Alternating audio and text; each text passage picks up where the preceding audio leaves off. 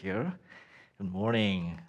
Good to see all of you here this morning. Again, I know we've said this already, but if you're visiting us today, we're so glad you're here with us. Thanks for visiting. We hope that you can connect with God and connect with people in our church community. We've been going through the story of Jacob. So if you have your Bibles with you or your devices, please turn with me to Genesis chapter 32. As you're turning to that section, just want to quickly give you the context of where we are. Jacob has been in conflict with Laban for 20 years, and he finally leaves Laban, and he's about to now enter the promised land, his home. But he also knows that it's been 20 years since he last spoke with his brother Esau.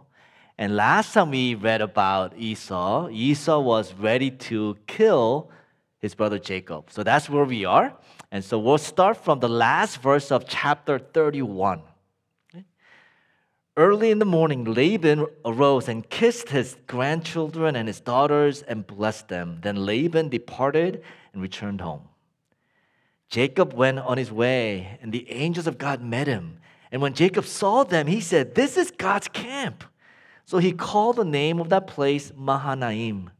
And Jacob sent messengers before him to Esau his brother in the land of Seir, in the country of Edom, instructing them, "Thus you shall say to my lord Esau, Thus says your servant Jacob, I have sojourned with Laban and stayed until now. I have oxen, donkeys, flocks, male servants, and female servants. I have sent to tell my lord in order that I may find favor in your sight." Just kind of briefly pause there. Interestingly, if you look at a map, actually the land of Edom, Seir, it's a bit out of the way for Jacob.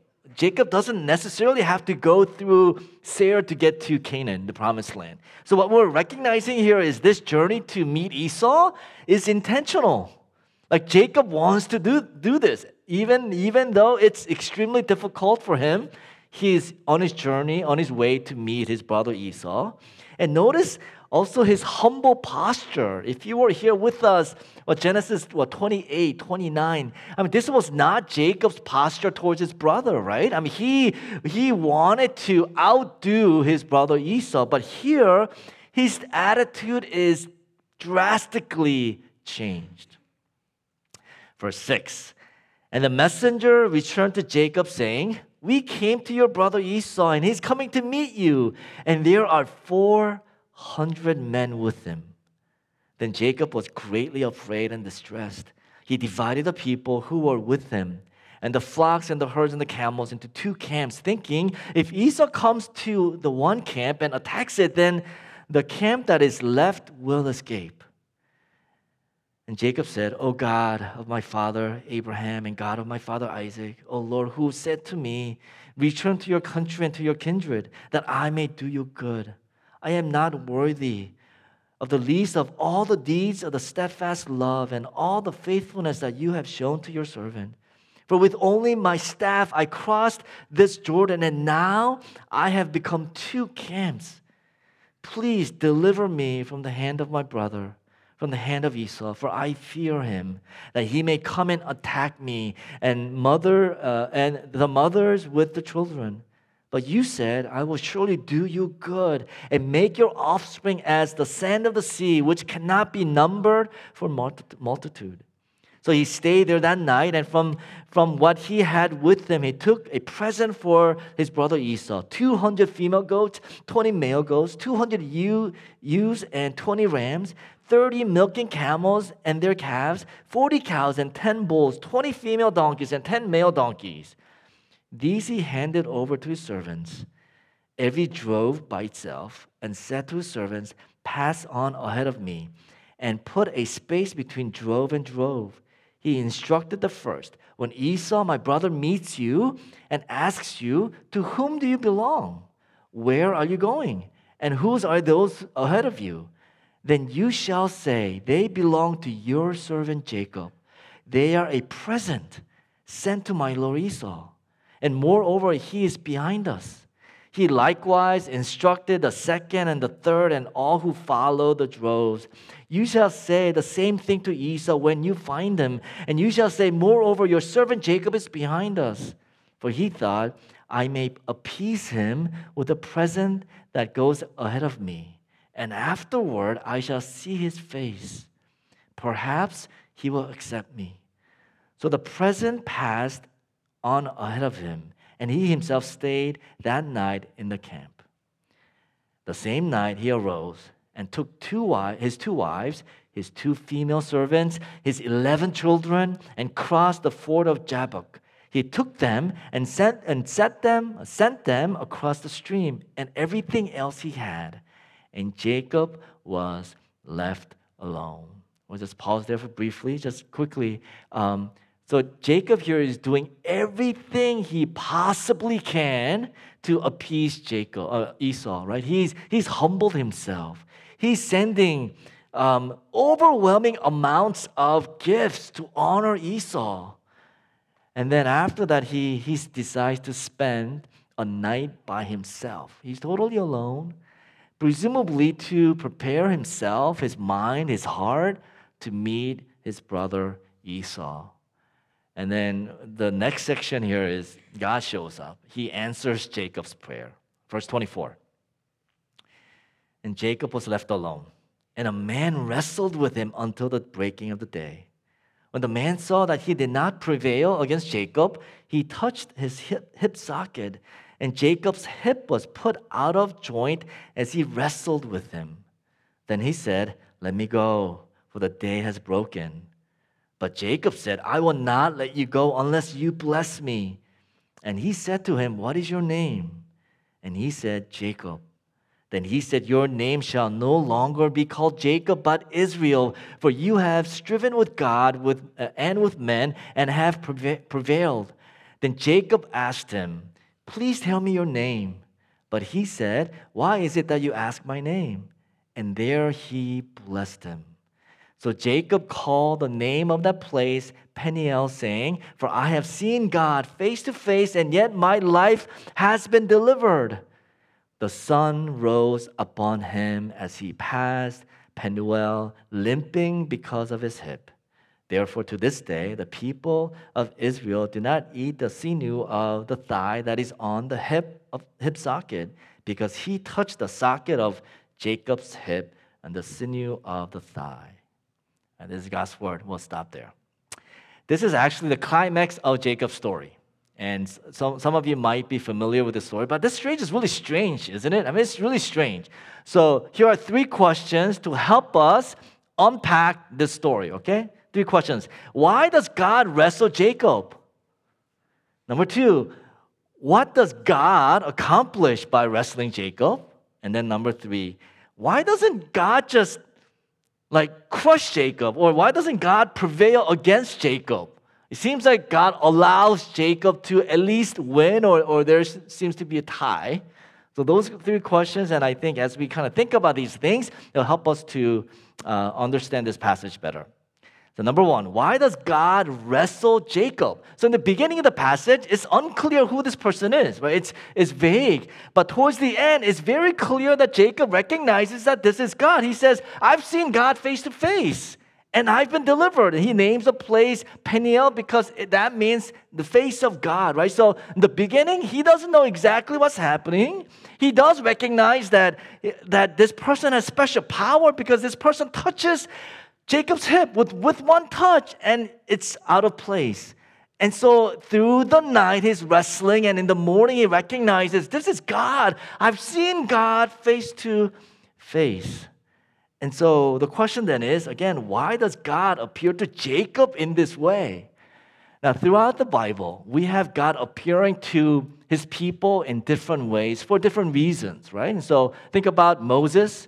God comes to Moses as a burning bush, right? Why? Because Moses is kind of shepherd. He's not thinking, it's been 40 years since he left Egypt. He's not thinking about anything else. He's just shepherding his flock, and he sees a burning bush. It's not burning up. And so he goes near, and God says, "Moses, Moses." And in Hebrew, whenever the words are repeated, it means God saying, "Moses, Moses, I want you to come close to me." And yet, I am a holy God. You need to take off your sandals, right? And so Moses recognizes who God is through this burning bush. God is holy, and yet God wants me to be close to him. Another way that God displayed or presented himself in different ways is through in Isaiah's life. Remember in Isaiah chapter 6, Isaiah goes to the temple to pray because King Uzziah had died. And so he goes to the temple wanting to pray to God, but God shows up as a mighty sovereign king. Why? Because God is saying to Isaiah, although King Uzziah had died, I am still in charge. Like, I'm sovereign. And so God appears to different people in different ways for different occasions. And I mean, the list can go on and on and on. So here, God comes to Jacob as a wrestler. Why would God do this? Well, it's because Jacob, his whole life, was a big struggle. Jacob's life was one big, great struggle. One struggle after another. It started with his birth, right? If you remember, he came out of his mother's womb holding onto his brother's heel, like grabbing onto him. And there's this great struggle with his brother throughout his life. He wants to gain the blessing and the birthright. There's struggle with Esau. Then there is struggle with his father who did not approve Jacob. His father Isaac loved Esau and not Jacob. And so there is a struggle with his father. He ends up deceiving his father, stealing the blessing. Then there is this struggle with Laban, which we talked about last Sunday. For 20 years, great struggle with his uncle Laban. He deceives him and he's deceived. And there's also struggle with Rachel and Leah.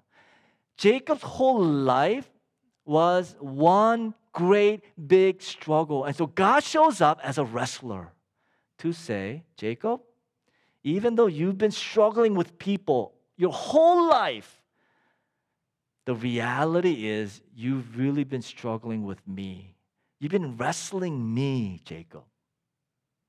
I think that's why God shows up as a wrestler and wrestles Jacob to say, Jacob, you've been struggling, but the reality is you have been struggling with me.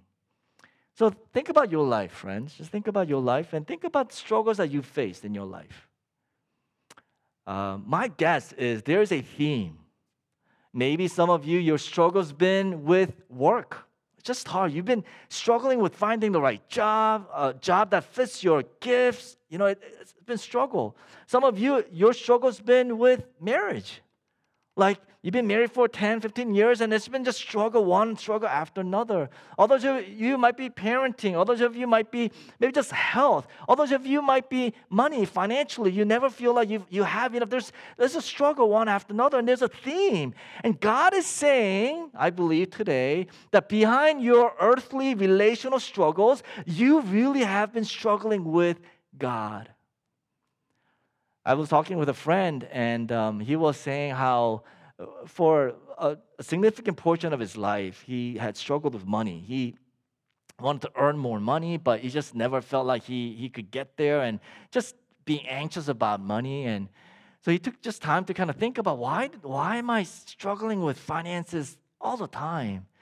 And then in the quietness of this person's heart, just thinking and reflecting, I mean, it really showed this person's struggle with like trusting in God, right? That God will provide, and also not able to being thankful to God for what He has already provided.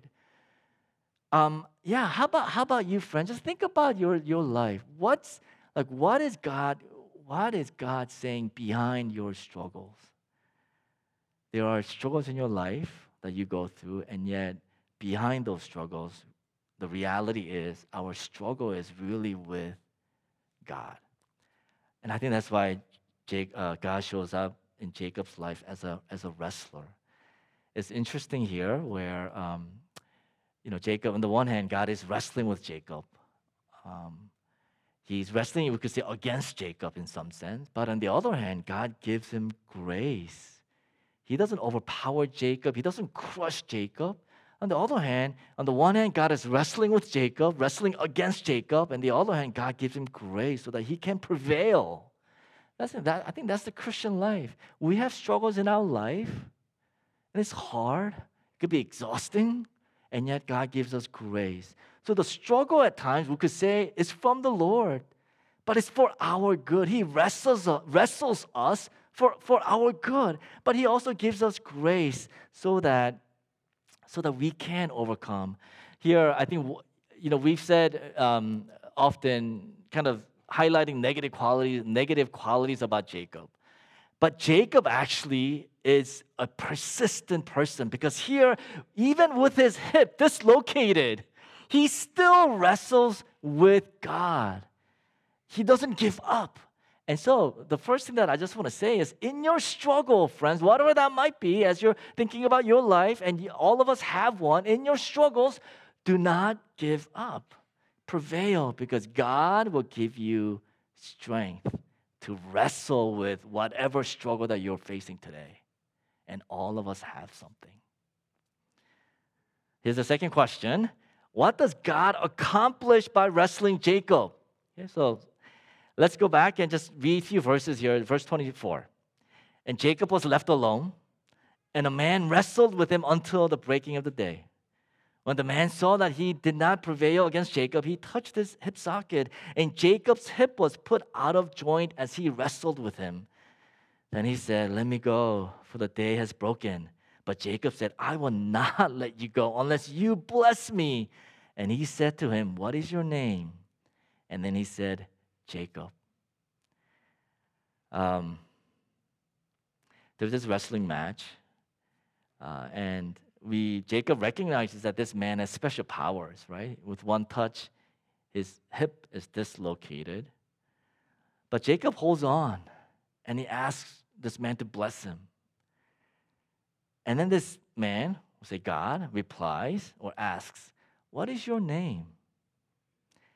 Now, those of you who've been with us through this Jacob series, you would remember, was it chapter 27, 28? When Jacob was longing for blessing from his father, Isaac. What does Isaac ask him? Do you remember? Isaac says, "Who are you? What is your name?" And 20 years ago, Jacob responded by saying, "My name is Esau." Why? Because he knew that only way he could get this blessing from God was to pretend that he was his brother. Here, after 20 years, he rightfully say, "I am Jacob." And I think this is what's happening here. He's not just saying, "My name is Jacob." He's saying, "God, this is who I am. I've been Jacob all my life. I have been deceiving people. I've hurt people. Here are my failures. Here are all my pains, my brokenness. I don't want to pretend anymore. I don't have to be Esau anymore. I want to be blessed by you. My name is Jacob." It's a response of confession and admission. No, I am no longer Esau. Here I am, God. I want to be blessed by you. And God says, "What is your name?" And Jacob says, "My name is Jacob." It's a reply of confession. This is who I am, God. And I think this is really important. Because after he says, "God, my name is Jacob. I am Jacob. This is who I've been," God comes and changes his name. He says, "You no longer will be called Jacob, but you will be called Israel." And then he blesses him. All the struggles that Jacob had in his life, wanting to be blessed, wanting to outdo his brother, wanting approval from his father, wanting love from Rachel, wanting financial security from Laban, all of that struggle, he finally here says, recognize, I don't have to pretend. I can't be Esau. God, this is who I am. And then it's that point God comes and blesses him and changes his name, new identity and new destiny. Now, throughout Jacob's life, the Bible kind of goes back and forth between Jacob and Israel. And so I think that's a sign where he's still struggling. But here in this point, God comes and gives him a new sense of direction in his life, new identity. many years ago when I was in Philly, I had a friend, a pastor friend actually, and really good guy. But after getting to know him and kind of interacting with him, after several years, I recognized the pattern in his life. And the pattern was he was a pastor, and he would serve at a church for maybe 2, 3 years, and then he would have this great conflict, with a senior pastor or another staff or a church leadership, and he would leave. He would find another church, and he would serve there for maybe 2, 3 years, and same thing, a conflict. He would leave in bad terms. And so initially he would say, Steve, these churches or that pastor, I can't believe they're like this. And so, trying to be a good friend, I try to listen, and I go, yeah, how can they be that way? But this happened, I want to say about 6 or 7 times within a span of about 15 years. That's average 2 years per church. And so after maybe 4th and 5th time, I began to realize, okay, maybe it's not these churches, or maybe it's not that senior pastor. Maybe the issue is, I'm sure they're not perfect, but there's an issue in his heart, in his life. But as far as I can tell, there was no acknowledgement or admission or confession. He would just keep finding new places to serve.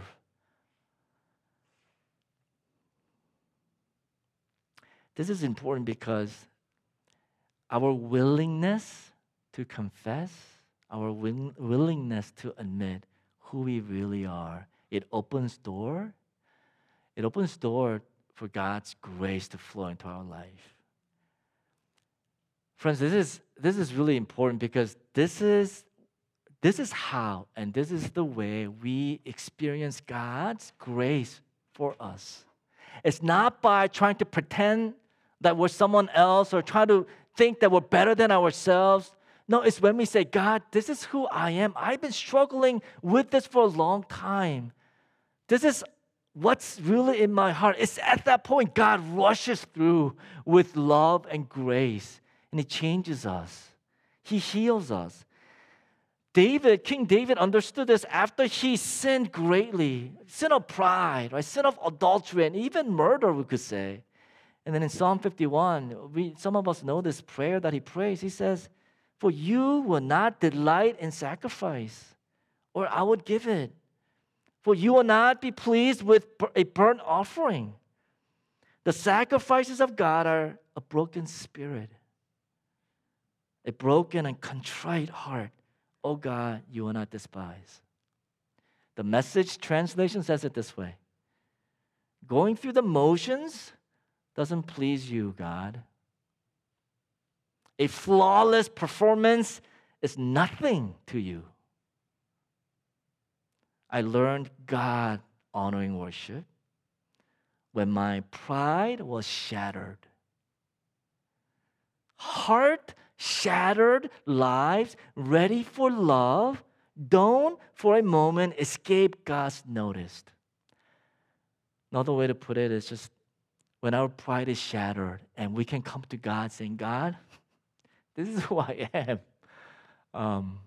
Is then that God pours out His love in your life. That's what Jesus said in the Sermon on the Mount. The very first thing that He said was, blessed are the poor in spirit, for yours is the kingdom of heaven. It's when we recognize how desperate, bankrupt we are, that God comes and blesses us and heals us and changes us. It's not by trying to add on good works, no.